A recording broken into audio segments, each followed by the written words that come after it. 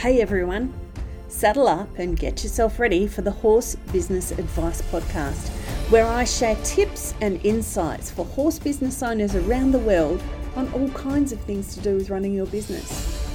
I'm Melody, online horse business coach, mother, lover of horses, collector of far too many saddle pads, and unicorn obsessed. I'm absolutely passionate about helping equine related businesses get the confidence to move forward and get organised enough to be able to still have a life and a business at the same time. Now, I don't want you out there struggling to find the help you need, wondering what the hell to do next. I'm here to tell you that you do not have to go on this journey of horse business alone. So come along and join my free Facebook group, Equine Entrepreneurs Horse Business Advice, and be part of a really supportive and thriving community of horse business owners from around the world.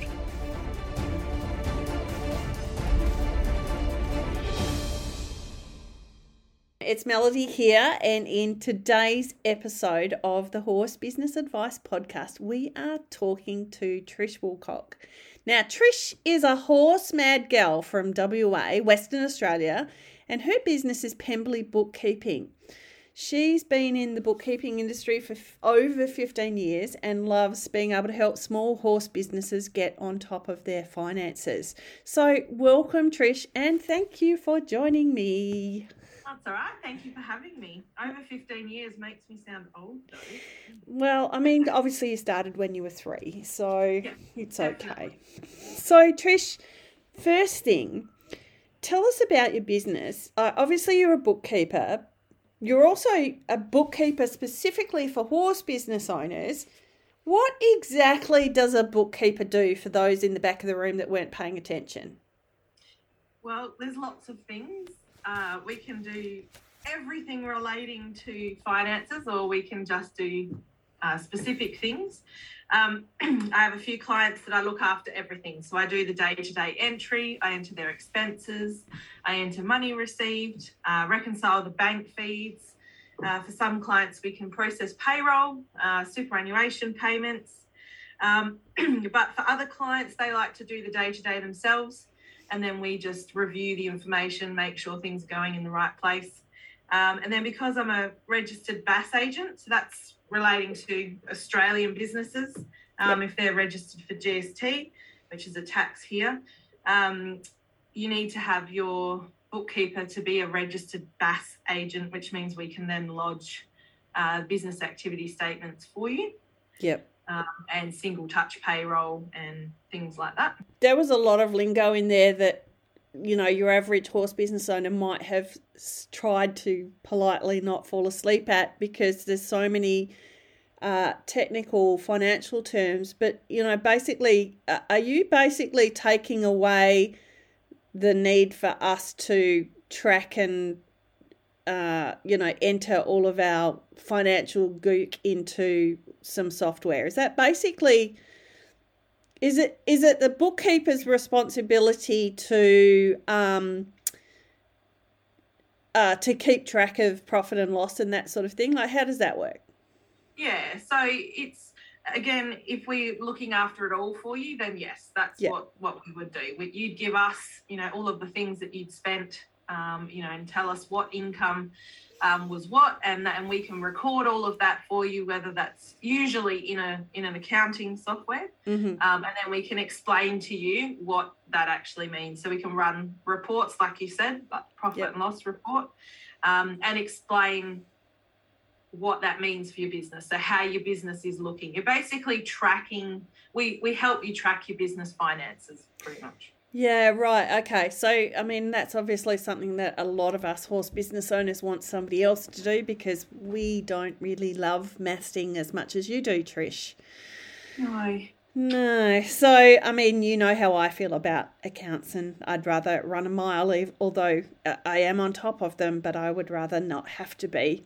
Lots of people like running away. Yeah, lots of us like running away. So, as a bookkeeper for people that have horse businesses, what's the biggest mistake that you see this kind of business make with their finances? Probably the biggest one, and I know I harp on to my clients about this a lot, is not having a separate business bank account. That's got to be one of the biggest things, because I think probably the worst thing is that it takes us as bookkeepers, like if you are going to outsource your bookkeeping, it takes us so much longer to do the reconciling and to enter everything that's come through the bank account, because we have to wade through all of the personal expenses and the business expenses because they're all in one place. So that's probably the first one, is not having a separate business bank account. And nowadays you can have a bank account with no fees, like it's really easy to do. So and actually I had a client the other day say to me, but I didn't actually open up a proper business account. And I said, no, it's fine. It doesn't have to be a specific, business account with your bank. It can just, because most people are sole traders as well. Yep. It can just be another bank account in your name that is separate to your personal one. Yeah, that makes sense. And it also would stop, surely having a separate business account would stop people dipping into their personal money and therefore not being able to track just what their spending is on their business. Like surely having it all blended in together turns it all into a blur, and you start using business money for personal and personal money for business, and that's got to get messy, not only from a bookkeeping point of view but also from running a business, surely. Well, that's exactly right. That's the next thing is, not keeping accurate records, because it makes it really hard for you actually, and especially if you then get behind, because then you're having to wade through, 3 or 6 months worth of personal and business transactions and trying to figure out what you did and when. And probably the other thing on top of that is not having a basic understanding of what's required in their area of them, I suppose legally in a tax sense. Yeah. So probably having it's not saying that you have to understand everything, all the ins and outs of what's, what you have to do. That's what, bookkeepers can help with. But at least having sort of a basic understanding that, do you need to register for GST? Do you, do you have to have an ABN? Do you, those sorts of things. What sort of insurance should I have? Yeah, right. And so is that something that is the bookkeeper can advise people on within reason? Within reason. So we can advise on things like your GST, and also with, most businesses, if you're running it as a business, you have to have an ABN. So that's also something we can help with. Yep. Insurance and things like that's not really our sort of area, but it's something that we usually advise people have. Makes sense. So for the Australian listeners, let's just quickly tell them the GST thing. So tell us when do we have to register for GST exactly? So registering for GST is optional up until you've earned a gross amount of $75,000. In income in a year. Yes, but it's a rolling 12-month period. So it's not a financial year. A lot of people get caught out by that and say, this financial year I didn't actually go over the threshold, whereas you'll find that if they run the proper 12-month period, they sometimes have. Yes. So up until that point, you don't have to register for GST. There is nothing saying that you should. But once you hit that threshold, you have 21 days. Register. Right. And that's 75,000, and you said gross, and that's really important because a lot of people, when I am talking to them, they say, I haven't made a profit of 75 grand yet. And actually it's not $75,000 profit, it's how much money comes in. So, and that's what Trish is talking about, is that gross. So $75,000 of your sales. Yep. So that's really important. So then if we are getting close to that 75,000, then from what you've said, if it's a rolling 12 months, then what we would need to do is once a month we would need to run a 12-month profit and loss, right? And or run the figure of how much sales have we made in the last 12 months, regardless of whether it's June, August, or November, right? would just run right. 12 months. Yeah, okay. And that, I mean, you know, so that's really useful, obviously only for the Australian listeners, but there's plenty of them. So thank you for explaining that. So now, what, in your opinion, what's the best way to keep track of expenses if you're one of those people that you're always on the run, never sat in front of a computer? You know, a lot of horse business owners are outdoors people. They work in their cars, they work in the barn, they work down at the stables, and the last thing they want to do is sit in front of a computer for 16 hours. So do you have a favourite thing? Program, something, app, whatever. What's your go-to? I'm not. Actually, I'm telling a lie. I do have a favourite. Yep. I never used to. I used to be a staunch MyOb user, but a lot of programs. So, as a general overview, a lot of the accounting programs nowadays will have apps as well as their desktop programs. Yeah. So, Xero and QuickBooks are probably the better apps. Mm-hmm. Being able to enter on the go. MyOb hasn't quite caught up yet with, you can enter your receipts in that you can take a picture and send it to your file, but you can't actually enter it on the run.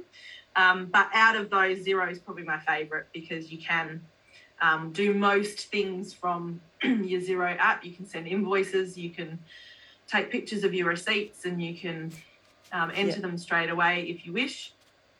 But the other thing too is that regardless of what you use, you probably still do need to occasionally sit in front of your computer. Yes, at least because for you. None of the apps have the full program on them.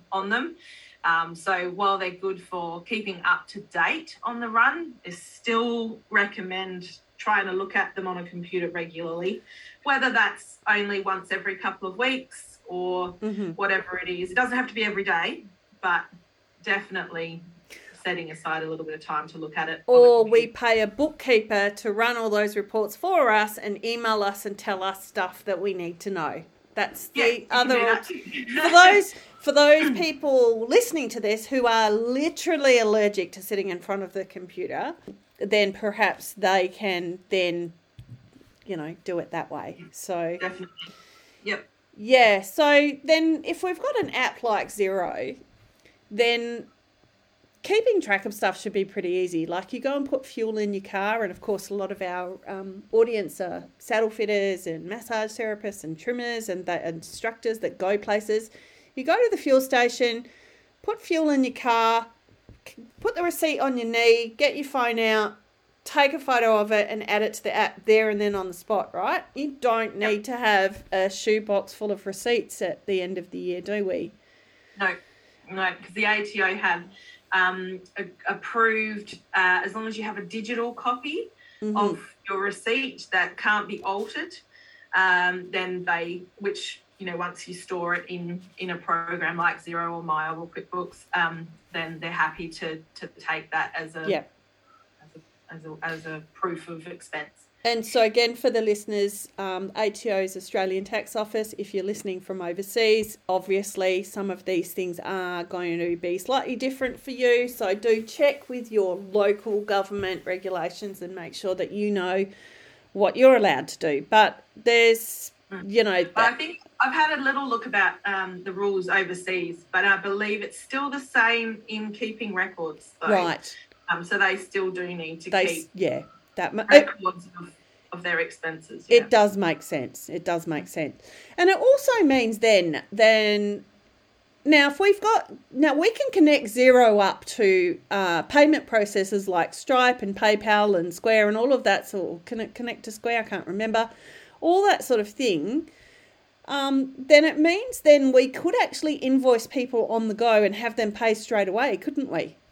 Yes, definitely. And so if I didn't know how to drive Xero, that's something that a bookkeeper could do, would be to set that all up so that then I could get to clients and just press the right button that someone has pre-set up for me and then give it to the person and send it to them, and that's all going to work, right? Yeah, definitely. And also I like helping, and a lot of other bookkeepers do as well, helping you to actually be able to do that yourself. Yeah. So even if it's a couple of clicks of a button, at least having the knowledge to be able to do that, so that you can get out there, and if you are on the go, and because I know a lot of people that you talk to and that I've talked to have issues with collecting payments sometimes, especially your massage therapists, some farriers even. So it's definitely helpful to be able to have those tools. Yeah, so awesome. So and if we're going to get a program like Xero or QuickBooks, or if anybody's crazy enough to go to MyOb, because Trish and I don't like MyOb anymore so much, but what do we just go online to Xero, or do we do it through a bookkeeper, or what do we do there? It is possible to do it yourself. You can sign up online and sort of go from there. However, I'd recommend looking into getting someone to set it up for you, at least initially, only because things can be, if you have no sort of knowledge in that area, it can be a little bit tricky to set up. That you need to make sure that you have things in the right place to begin with. Yeah. Because if you don't start off with it right, it means lots of trouble down the track. Okay, so we would sign up online to Xero, or would we just say to a bookkeeper here and pay the bookkeeper for the Xero access? You can do either. So the other thing you can do, I know what I do for a lot of my clients is, because I'm a Xero partner, I get discounts on some of the products that they offer. So I can usually pass that on to the clients, either that or the client can have the subscription themselves. Yeah. But either way, the setup, you can pay a bookkeeper to do the setup for you, so that it's done and then you don't have to worry about it. Yeah, because I mean, the truth is there are some people out there that don't even want to go signing up on websites and doing all that sort of stuff. They want someone else to do that. So it's really good for them to know that if you want someone else to do stuff like that, then a bookkeeper is who you're looking for.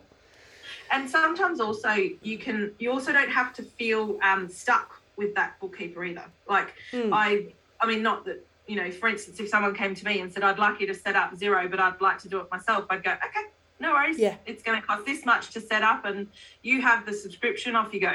Yeah.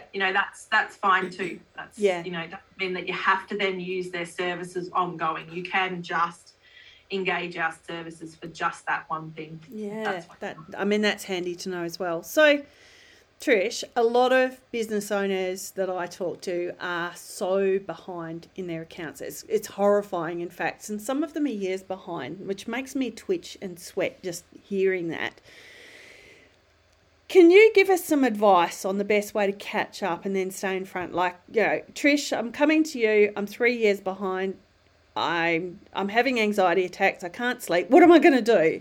What is the advice that you would give to that person? I think the first thing is they've done the right thing coming to me.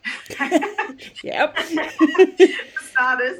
But also, one of the things I was going to say is the quickest way to catch up is to outsource. Because once you get that far behind, it gets very overwhelming.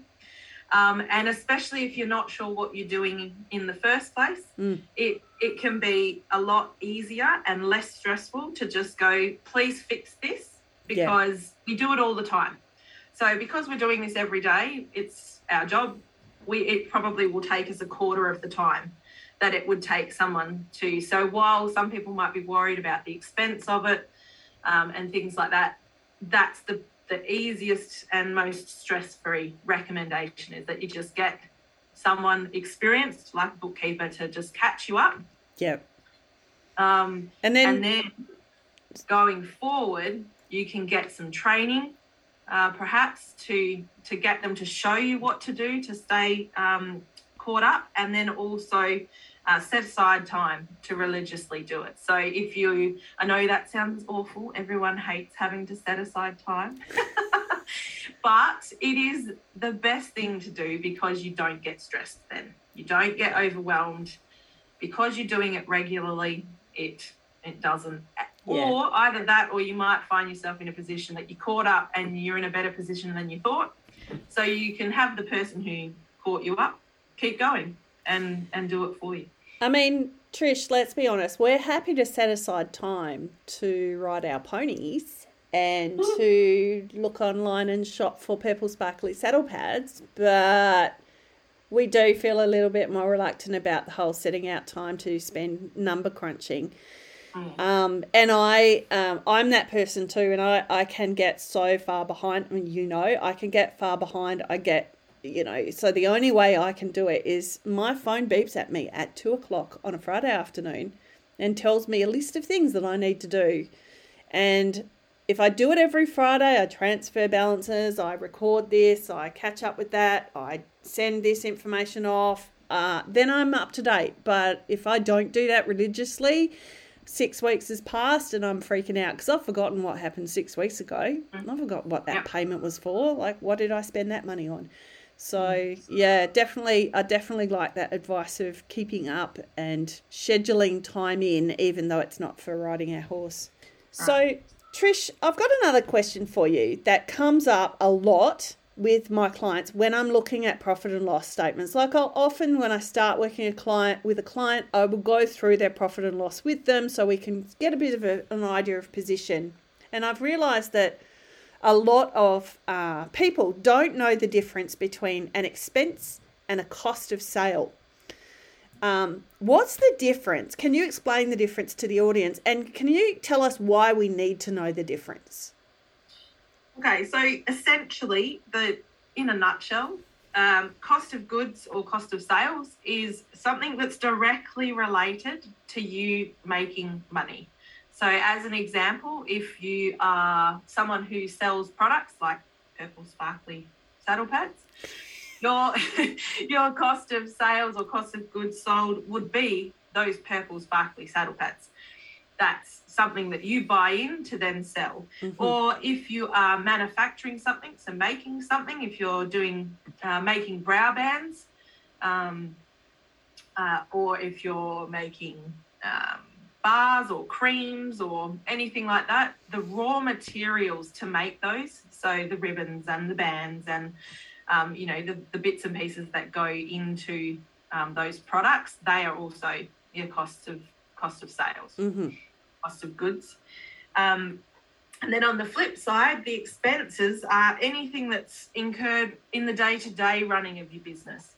So it's not something that's directly related to selling a product or selling a service, but it's something that you still need to run your business. So things like advertising, telephone costs, rent if you have to rent somewhere, wages if you employ people, insurance, those sorts of things are your expenses. So they're not directly related to your selling your goods, but they are something you need to run your business.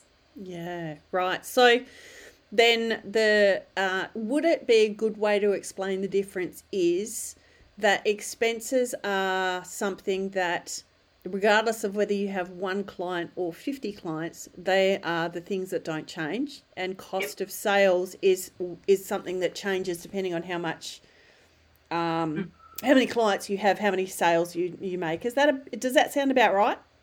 Yeah, that's right. And then the reason why I'll move on then to why we need to know the difference is because when we're looking at the reports, so when we are looking at a profit and loss report, you usually compare your sales or your income to your cost of goods. So for instance, I'll give you an example for my business. I provide subscriptions, software subscriptions to clients. So if I was looking at my income that subscriptions generated versus the cost of sale, so how much it was costing me, if it was costing me more money than the income coming in, then we've got a problem. And so that's when people can start looking at, okay, I've sold 20 purple sparkly saddle pads, but it's actually cost me money to buy them in. And the only way you can know that is if you separate out those cost of goods or cost of sales and see how much things are actually costing you. And then you can actually have a good look at it. And that makes sense. And it also makes sense for us to know how much our business costs us to run before we start buying in purple sparkly saddle pads and selling them. Because somewhere in our pricing, that has to get taken into account somehow. Like, we can't just say this saddle pad cost me $50 to buy it in, so I'm going to sell it for $60, my profit's $10. That's not the case at all, because that $10 has to cover a percentage of our expenses, right? Yeah. So definitely. we need to know how much our business costs us to run before we've done anything. So, so things like the kind of things that are often felt like it's a grey area is things like postage, and for businesses that are product-based, and for service-based businesses, is fuel a cost of sale or an expense? It possibly could be. You could have it in either category. But I think the other issue that you've got there is that generally, if you're not using your business vehicle or your vehicle for 100% business, you do then, this is why your accountants will say to you, do you have a logbook? Mm-hmm. Have you done a logbook? What's percentage? And that's why they'll ask, because then we will need to, percentage out the costs of fuel and repairs and things like that. So generally, most of the time we'll have it as an expense rather than an actual. So that makes it then the exception to that rule that it's not a rule, but a thing that I just said was that if it's something that, whether you've got one client or 20 or 50, but because it's to do with a vehicle, it's a little bit different. So postage and freight is a cost of sale, right? Yes, I would, especially if it's directly related to your business. So like you said, product-based businesses, if they are posting their products and then on charging that post to their customers, then yes, because again, it's something that I think I went through this the other week with a client, having a look at what their income was from postage versus what they were actually spending on postage. And then that flagged an area for them to look at and go, oh, actually, I need to raise, my pricing on that area, because they were losing money.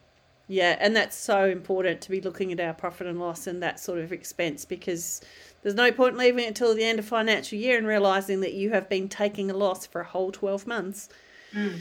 So, Trish, what if the listeners are not techie and they don't know how to drive something like Xero? What can they do? Well, there's a couple of different options. Again, we talked about outsourcing before, so they can outsource someone to help, and just go, I don't really understand what I'm doing here, so can you help? The other thing is, if you're only just starting out, money can usually be a bit of an issue. So the main thing is to track your finances somewhere. Yeah. So I'll usually recommend something like an Excel spreadsheet. There's a couple of products that I know of as well that can, like spreadsheet products, where you can actually put in your information and it does give you like a profit and loss and things like that. But it's just to have actually somewhere to record it. So even if you're not that techie, you can find something that suits. So you have a horse business set of spreadsheets that you offer clients, don't you, that don't want to go into that MyOb or Xero or whatever. But even then, like, for those people who then say, God, I don't even know how to drive Excel, do I have to go to a computer? What are those people going to do? Are we literally buying an exercise book, Trish? Yes, not ideal, but yes. But yes. Bookkeeper's and nightmare. It comes down to, I think, how much you want to progress and grow. Because that's again, it's fine when you're first starting out if you have to, but it's not what I'd recommend, because if you're gonna have a good crack at having a horse business, you probably need to do a little bit of upskilling on yourself to be able to at least understand the basics. Yeah. Great advice. I love it. Let's everybody upskill. Love it. Okay, before we sign off, I have one last question for you, Trish, and that is, what bookkeeping related advice have you got to somebody who's starting out in their horse business journey? What would you say to somebody who's just started? Number one, get a business bank account. Yep. Doesn't matter if it's not an actual business transaction account with your bank. A separate savings account or online account is fine. Yep. Number two, work out how you're going to keep records. So work that out from the beginning. Sit down and go, right, what's my strengths? What are my weaknesses? I'm going to start out with Excel because I kind of know how that works. Or no, I'm going to start out with Xero or Mile or QuickBooks or whichever, because I've got a little bit of experience in those. And then also, like I said before, upskilling. So learn the basics of what's required in your area. So I know in Australia there's a couple of good websites via either the ATO or business.org.au, I think it is. And it has lots of little articles on steps to take, things that you should think about when you're starting a business, things that you need. And things like that. And then also the dreaded regularly set time aside to look at your books. Before we go and ride our horse. Yes. And it doesn't even have to be long. You know, a lot of people seem to think, it has to be like 3, 4, 5 hours. But if you're doing it regularly enough, it can only be half an hour sometimes. 15 minutes. Absolutely. I reckon I spend 15 minutes. I've got it down to a fine art. Yeah. And I probably spend 15 minutes once a week, and then once a month I'll spend a little bit longer with a highlighter pen and what have you. But yeah, I've definitely streamlined that so that I spend as little time as possible looking at numbers, because, you know, my eyes get all funny and glaze over and tell me that I need to go and ride. So thanks heaps for being on this podcast, Trish. Really appreciate it. You've given us a whole lot of information about keeping track of our figures and all of the, you know, what a bookkeeper can do for us, what to do if we're behind. For those listening, if you want to read more, connect with Trish, have a look at the show notes. We're going to put in the show notes, we're going to put some information about how to find her.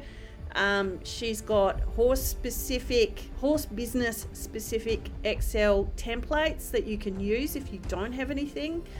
And we might even pop the links to those government sites for the Australian listeners that you mentioned, Trish, because they might be also handy. So yeah, thank you so much. Really appreciate you coming and talking to us. That's good. Yeah, awesome. All right, we will catch you later.